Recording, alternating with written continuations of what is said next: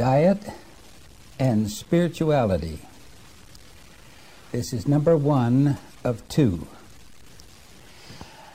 I'd like to bring you 2 texts in this presentation, texts that you are aware of and have read many times, but perhaps God will give us some new thoughts. I'm reading first from 1 Corinthians 6:19 and 20. What? Know ye not that your body is the temple of the Holy Ghost, which is in you, which ye have of God, and ye are not your own? For ye are bought with a price. Therefore, glorify God in your body and in your spirit, which are God's. Now to this I would like to add one other. 1 Corinthians 3:17. If any man defile the temple of God, him shall God destroy. For the temple of God is holy, which temple ye are. Recently, I had a number of physical experiences in which I thought I was going to die. Believe me, it was most serious. Then after many tests and time spent with a cardiologist, it was finally discovered that the medication that I had been taking as prescribed by the doctor for at least some 6 years, that it had been slowly building up in my body to the place where, had I continued to take it, I would not be presenting this subject today. My life would have been over. But I am grateful to God for His guidance in helping me to find the answer to my problem. But this situation had a spiritual side effect. For I discovered that when something interferes with your healthy way of life, your spiritual experience with your God will also suffer. This is why John the Beloved, under the inspiration of God, wrote these words in 3 John, the 2nd verse. Beloved, I wish above all things that thou mayest prosper and be in health, even as thy soul prospereth. There is absolutely no doubt in my mind that the food we put into our bodies has a definite relation to our spiritual experience. As Bible students, we all are aware that Adam and Eve fell into sin over the question of appetite. In the book Ministry of Healing 129 are these words: with our first parents, intemperate desire resulted in the loss of Eden. And then comes these challenging thoughts. Temperance in all things has more to do with our restoration to Eden than men realize. Now, with such challenging thoughts to think about, we are also told in Volume 3, page 491, our only hope of regaining Eden is through the firm denial of appetite and passion. So you can see that from the beginning of time on this earth, God has been interested in man's healthful living. You recall He prescribed a diet for Adam and Eve that would ensure that they had good health. Let me read it. Genesis 1:29. And God said, Behold, I have given you every herb bearing seed, which is upon the face of all the earth, and every tree, in the which is the fruit of a tree yielding seed. To you it shall be for meat. Did you notice that the great physician prescribed a diet of grains, fruits, nuts, and then, later of course, vegetables? Now, as you read your Bible, you will find that God, through Moses, also gave instructions on diet. And as you read further, you come to the book of Judges 13, verse 14, and you will find that the mother of Samson received dietary instructions. Reading on further, you come to Daniel and his companions. They also understood health reform. Then in the book of Luke, the first chapter, verse 15, we read of John the Baptist's parents who were given a temperance message. And then coming down to our time in the remnant church, God has given through his servant nutritional reforms. Why? To prepare his people for translation to that heavenly kingdom at the second coming of Christ.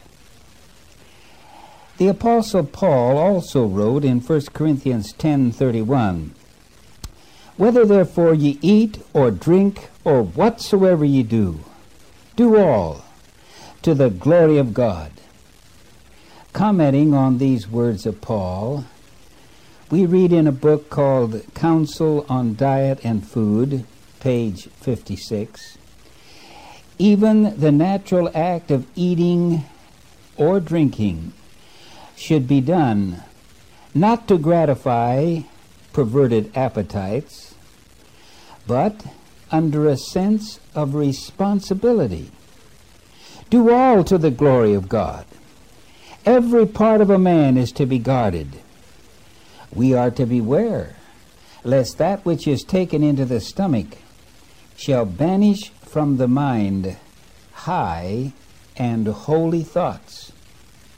And then she wrote, "May I not do as I please with myself?" Ask some, as if we were seeking to deprive them of great good, when we present before them the necessity of eating intelligently and performing all their habits to the laws God has established. And so the truth is, we may not do as we please.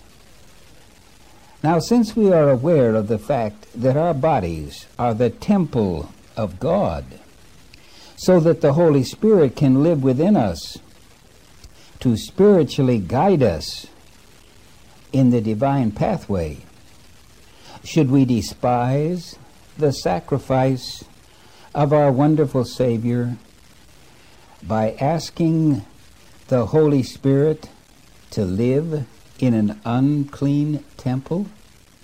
God forbid. In the book Counsels on Diet, in page 57, the Spirit of God cannot come to our help and assist us in perfecting Christian characters while we are indulging our appetite to the injury of health. You know, I must confess, as a minister of the gospel, that I have been tempted not to speak on this subject because I am aware that there will be some who will not appreciate the message that I am about to give. But to such a one, I beg you, give me a hearing, will you? If you would shun light on healthful living, you may prevent the Holy Spirit from doing a work in you which could seal you for the day of redemption. And friend, without the sealing, you will be lost. As much as you may dislike hearing what I am about to say, the truth is, any willful or knowing intemperance in eating is sin. Now, Brother Nelson, I can hear someone say, how can you make such a statement? Well, listen to this from the same book, page 43. The human being who is careless and reckless of the habits and practices that concern his physical life and health sins against God. Could anything be more clear?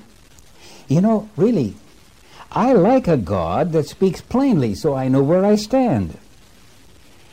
And so I plead with you to ponder well these words in Volume 2 of the Testimonies, page 70.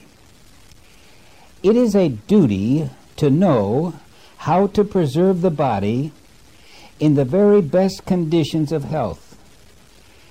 And it is a sacred duty to live up to the light which God has graciously given. If we close our eyes to the light for fear that we shall see our wrongs, which we are unwilling to forsake, our sins are not lessened, but increased. You know, this reminds me of a personal experience that I encountered while giving a Bible study with my wife many years ago in the city of Madera, California. We were explaining a great Bible truth from the Scripture when suddenly this woman realized that this truth was the very opposite to what she believed and practiced. Suddenly, she stopped me with the words, "Mr. Nelson, please don't read that text. I want to believe what I have always thought was right. And if you read this scripture, I'll have to change my thinking." Now, I trust that no one listening to these words of mine and from the Word of God will exemplify such a character in your life. I continue reading from the same passage. If light is turned from, in one case, it will be disregarded in another. It is just as much sin. Notice, it is just as much sin to violate the laws of our being as to break one of the 10 Commandments. For we cannot do either without breaking God's law. We cannot love the Lord with all our heart, mind, soul, and strength while we are loving our appetites, our tastes, a great deal better than we love the Lord. So honestly now, shouldn't we really ask ourselves, and I'm reading this again from that book, Diet on Food, page 19, quote, "Is my diet such as will bring me in a position where I can accomplish the greatest amount of good?" If we cannot answer this question in the affirmative, we stand condemned before God, for He will hold us all responsible for the light which has shone upon our path. The time of ignorance God winked at, but as fast as our light shines upon us, He requires us to change our health-destroying habits and place ourselves in a right relation to physical laws. If we deliberately disregard the light about healthful living, what saith the Scriptures? You remember? James 4:17, "Wherefore, to him that knoweth to do good, and doeth it not, to him it is sin." You know, I'm afraid that too many of us have overlooked the fact that true conversion to the message of present truth embraces conversion to the principles of health reform. Now, I took that from the Notebook Leaflet, Volume 1, page 19, number 19, page 4. Why have I failed in teaching such an important truth? In Volume 6, page 370, when men and women are truly converted, they will conscientiously regard the laws of life that God has established in their being, thus seeking to avoid physical, mental, and moral feebleness. We must answer to God for our habits and practices. Therefore, the question for us is not, what will the world say? But how shall I, claiming to be a Christian, treat the habitation God has given me? So you see, healthful living does have to do with God's remnant people. In Volume 6, page 372 of the Testimonies, our habits of eating and drinking show whether we are of the world or among the number whom the Lord, by his mighty cleaver of truth, has separated from the world. You know, as I studied on how diet can affect our spirituality, I found that our sanctification process for eternal life can be hindered by the indulgence of appetite. There's no question concerning this. In Volume 9, 156, we need to learn that indulged appetite is the greatest hindrance to mental improvement and soul sanctification.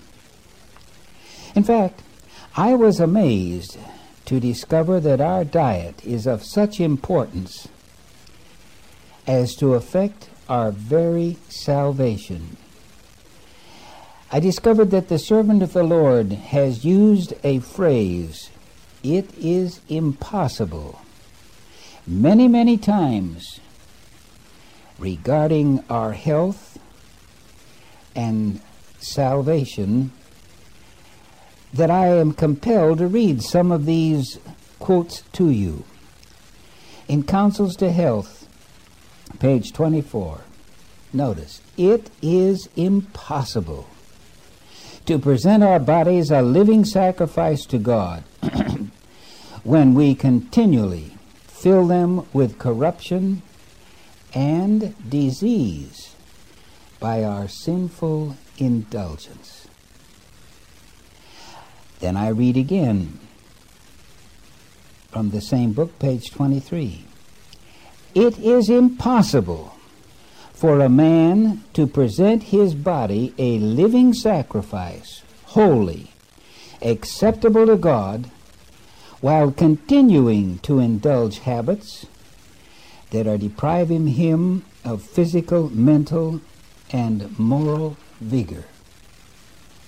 In Volume 3, page 51, again these words, "It is impossible for those who make free use of flesh meats to have an unclouded brain and an active intellect." Volume 2, page 400. "It is impossible for those who give the rein to appetite to attain to Christian perfection." Volume 3, page 570.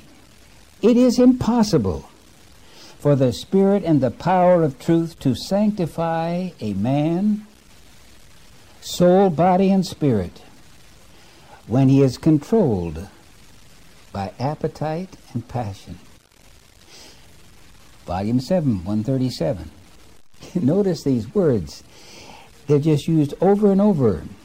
It is impossible to work for the salvation of men and women without presenting to them the need of breaking away from sinful gratifications which destroy the health, debase the soul, and prevent divine truth from impressing the mind.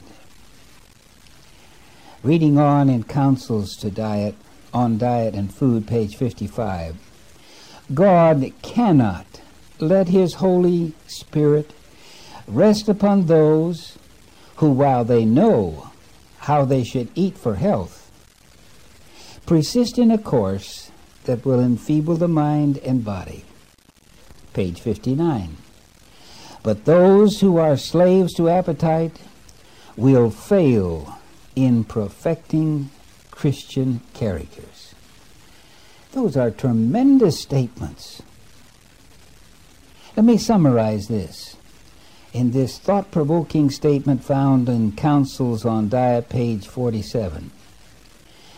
You need clear, energetic minds in order to appreciate the exalted character of truth, to value the atonement, and to place the right estimate upon eternal things. Now you see, the devil would have some of us to feel discouraged after reading these things. But let us remember, every command of God is a promise. You know, I like that. Jesus would have us come up to a higher standard of perfection. Listen to the promise of victory to those who would surrender all to Him. On page 65. There is no encouragement given to any of the sons or daughters of Adam that they may become victorious overcomers in the Christian warfare unless they decide to practice temperance in all things.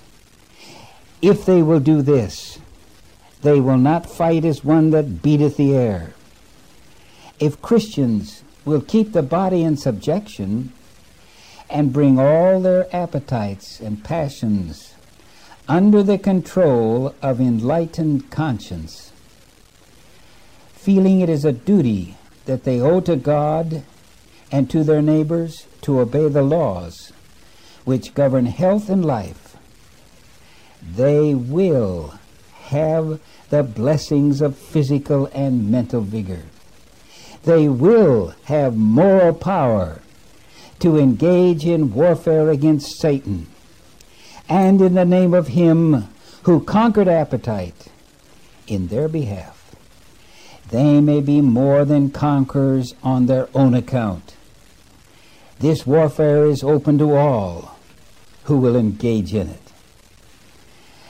But let us not think that we can accomplish such victory in our own strength, for it is only by the grace of God and His mercy that we are saved and prepared for that kingdom to come. Back to the book Counsel on Diet, page 49, are these words. After man has done all in his power to ensure health by the denying of appetite and gross passion, that he may possess a healthy mind and a sanctified imagination, that he may render to God an offering in righteousness, then he is saved alone by a miracle of God's mercy, as was the ark upon the stormy billows. And so, brothers and sisters, we have God's mighty power to help us in this problem. And He never fails. Never have I presented our health message as you are hearing it in this message. I have never preached like this before. But I promised the Lord some months ago to present end-time messages that will prepare a people for translation. And healthful living is a must for sanctification. You see, God created man to live forever. But when man sinned, God in his love could not permit the sinner to live in sin with its pain and sorrow. So he withheld the tree of life. But we still may eat of the next best thing, as you read in Genesis 3:18, of the herbs of the field, to supplant our diet. And the vegetables, when he gave them, they did not shorten life. For many of the patriarchs lived to be 1,000 years before the flood. In the book Ministry of Healing 294 and 296, grains, fruits, nuts, and vegetables constitute the diet chosen for us by our Creator. These foods, prepared in a simple and natural manner as possible, are the most healthful and nourishing. They impart strength, a power of endurance, and a vigor of intellect that are not afforded by a more complex and stimulating diet. The antediluvians were a mighty race, but in their sinfulness they ate flesh foods, which was contrary to the will of God. Of this we read in Councils of Diet, page 373. God gave man no permission to eat animal food until after the flood. Everything had been destroyed upon which man could subsist, and therefore the Lord, in their necessity, gave Noah permission to eat of the clean animals which he had taken with him into the ark. But animal food was not the most healthful article of food for man. The people who lived before the flood ate animal food and gratified their lusts until their cup of iniquity was full, and God cleansed the earth of its moral pollution by a flood. After the flood, the people ate largely of animal food. God saw that the ways of man were corrupt, and that he was disposed to exalt himself proudly against his Creator, and to follow the inclinations of his own heart. And he permitted that long-lived race to eat animal food to shorten their sinful lives. Soon after the flood, the race began to rapidly decrease in size and in length of years. Now it's very evident from these words that the eating of flesh was the prominent act of indulgence that led the antediluvians to forget God and to sink so deeply into sin that God had to destroy them. Looking at the record in Genesis, one is mightily impressed by the tremendous shortening of their lifespan of those living after the flood, compared with those who lived before the flood. Of the first 10 generations on earth was an average of 900 years, and the next 10 generations averaged only 317 years. Now that's quite a difference, isn't it? And you know, there are scientists of our day who have dared to state that flesh eating is a life shortener. You'll find this in a book called Fisher's Emerson book, How to Live, the 20th edition, page 67. We can also learn much from the Hebrews. 850 years after the flood, God led his people out of Egypt to establish them as a nation in the land of Canaan. But these people rebelled mightily. How did they do that? Largely over appetite, and especially over the matter of flesh foods. Counsels to Diet, page 374. The Lord brought the Israelites out of Egypt and undertook their training that they might be a people for his own possession. Through them he desired to bless and teach the world. He provided them with food best adapted to their purpose. Not flesh, but manna, the bread of heaven. It was only because of their discontent and their murmurings for the flesh pots of Egypt that animal food was granted them, and this only for a short time. Its use brought disease and death to thousands. Yet the restrictions to a non-flesh diet was never heartily accepted. It continued to be the cause of discontent and murmuring, open or secret. In page 377 I read, by departing from the plan divinely appointed for their diet, the Israelites suffered great loss. They desired a flesh diet, and they reaped its results. They did not reach God's ideal of character or fulfill his purpose. The Lord gave them their request, but sent leanness into their souls. They valued the earthly above the spiritual, and the sacred preeminence, which was his purpose for them, they did not attain. When God let the children of Israel out of Egypt, it was his purpose to establish them in the land of Canaan, a pure, happy, healthy people.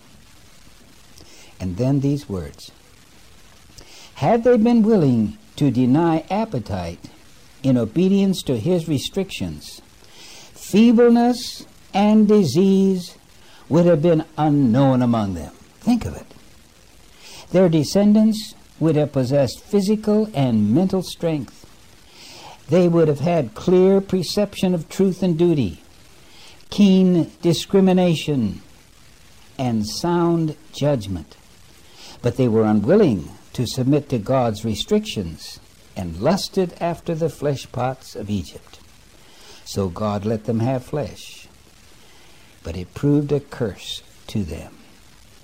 You know, there's also a lesson for us to be learned from Daniel and his companions as they faced the temptation to eat flesh meat and to drink wine. In the Youth Instructor of August 18, 1898, the king appointed them a daily provision of the king's meat and of the wine which he drank. 3 years was this diet to last before their examination should take place, and then they were to be brought in before the king. Daniel and his 3 companions did not take the position that because their food and drink was of the king's appointment, it was their duty to partake of it. What did they do? They prayed over the matter and studied the scriptures. Their education had been of such character that they felt that even in their captivity, God was their dependence. And after careful reasoning from cause to effect, Daniel purposed in his heart that he would not defile himself with a portion of the king's meat, nor with the wine which he drank. Therefore, he requested of the prince of the eunuchs that he might not defile himself. Now Daniel and his fellows were brought to the test. They placed themselves fully on the side of righteousness and truth.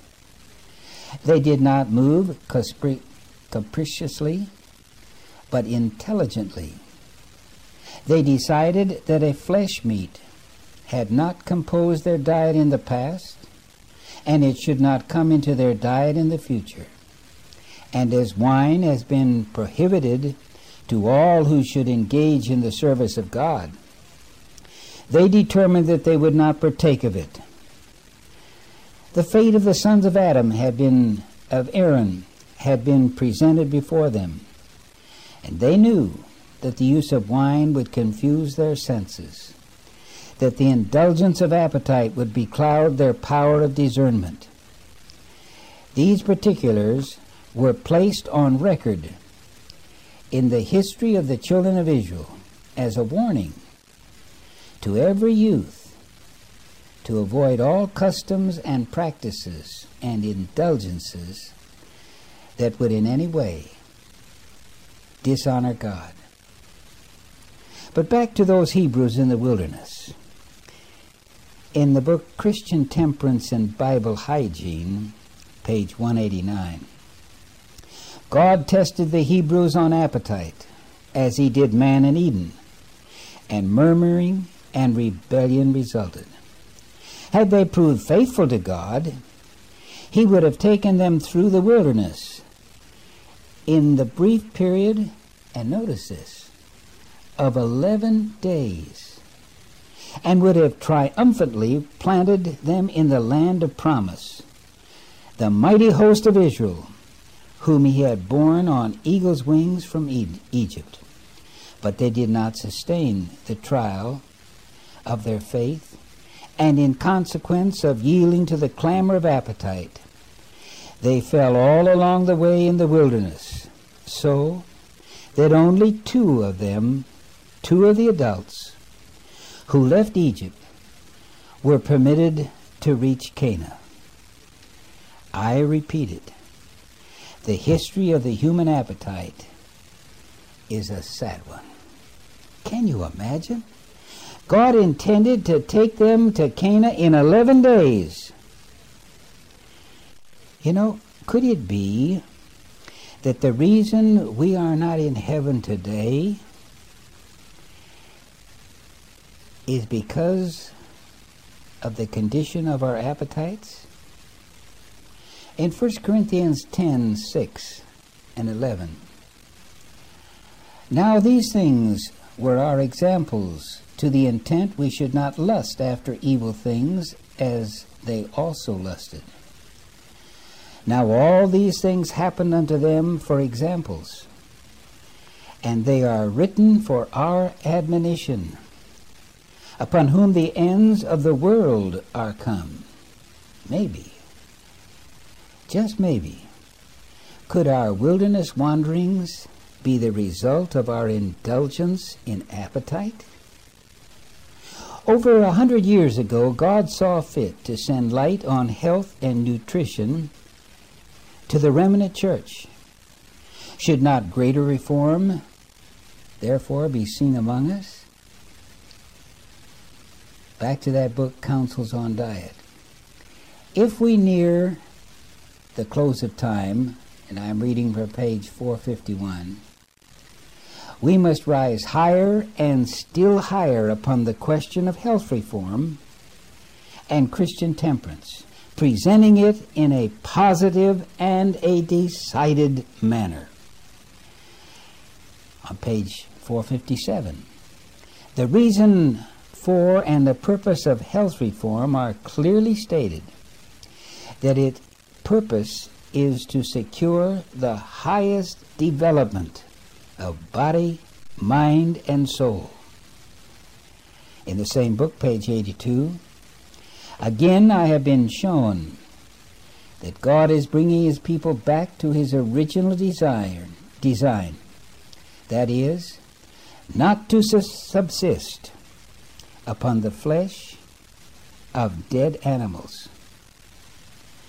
And then she concludes by saying, no meat will be used by his people. That's quite a statement. Then comes this solemn pronouncement, page 380. Those that are preparing for translation will cease to use flesh. Among those who are waiting for the coming of the Lord, meat eating will eventually be done away. Flesh will cease to form a part of their diet. But how sad to read on page 382. Many, notice, many who are now only half converted on the question of meat eating will go from God's people to walk no more with them. What a solemn pronouncement. But not only meat eating is to be discarded. On page 411 of the book Counsel on Diet, I read, in a short time, the milk of the cows will be also excluded from the diet of God's commandment-keeping people.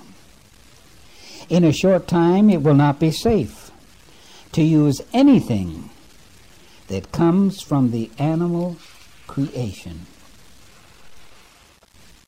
Page 349. Let the diet reform be progressive. Let people be taught how to prepare food without the use of milk or butter. Tell them that the time will soon come when there will be no safety in using eggs, milk, or butter. Why? Because disease in animals, notice this now, because the disease in animals is increasing in proportion to the increase in wickedness among men. The time is near when, because of the iniquity of the fallen race, the whole animal creation will groan under the disease that cause our earth, that by precept and example make it plain that the food which God gave Adam in his sinless state is the best for man's use as he seeks to regain that sinless state. I am painfully aware that some who have heard this message will reject it, and they will say, Nelson, you have become a fanatic. God forbid. Rather, let me remind you that in these last days, God has given his people the manna from heaven by means of our health message. The light that God has given and will continue to give on the food question is to be to his people today what the manna was to the children of Israel. Counsels on Diet, page 269. You know, it was Moses, the prophet of God, who led Israel toward Canaan. And it was he who said, Exodus 16:15, "This is the bread which the Lord hath given you to eat." In Hosea 12:13, by a prophet the Lord brought Israel out of Egypt, and by a prophet was he preserved. And just the same today, the remnant church of modern Israel has a prophet, Ellen G. White, who has given a health message to guide us on the path to heavenly Canaan. Our duty is to learn of the health message and to follow it and help others to accept it in love. I close with reading Counsels on Diet, page 451. As we near the close of time, we must rise higher and still higher upon the question of health reform and Christian temperance, presenting it in a more positive and a decided message. This I have attempted to do today for you by God's grace. Let us pray. Heavenly Father, we have been talking and reading of thy counsel, and we just pray that the Holy Spirit will help us to follow it and to obey it. We do want to see Jesus come. We do want to have minds that are capable to comprehend the end time and how to relate ourselves to thee, that we may be sealed for thy coming. And so, Lord, may these thoughts impress every heart that has heard them, that it is the truth for the end time, is my prayer. In Jesus' name, amen.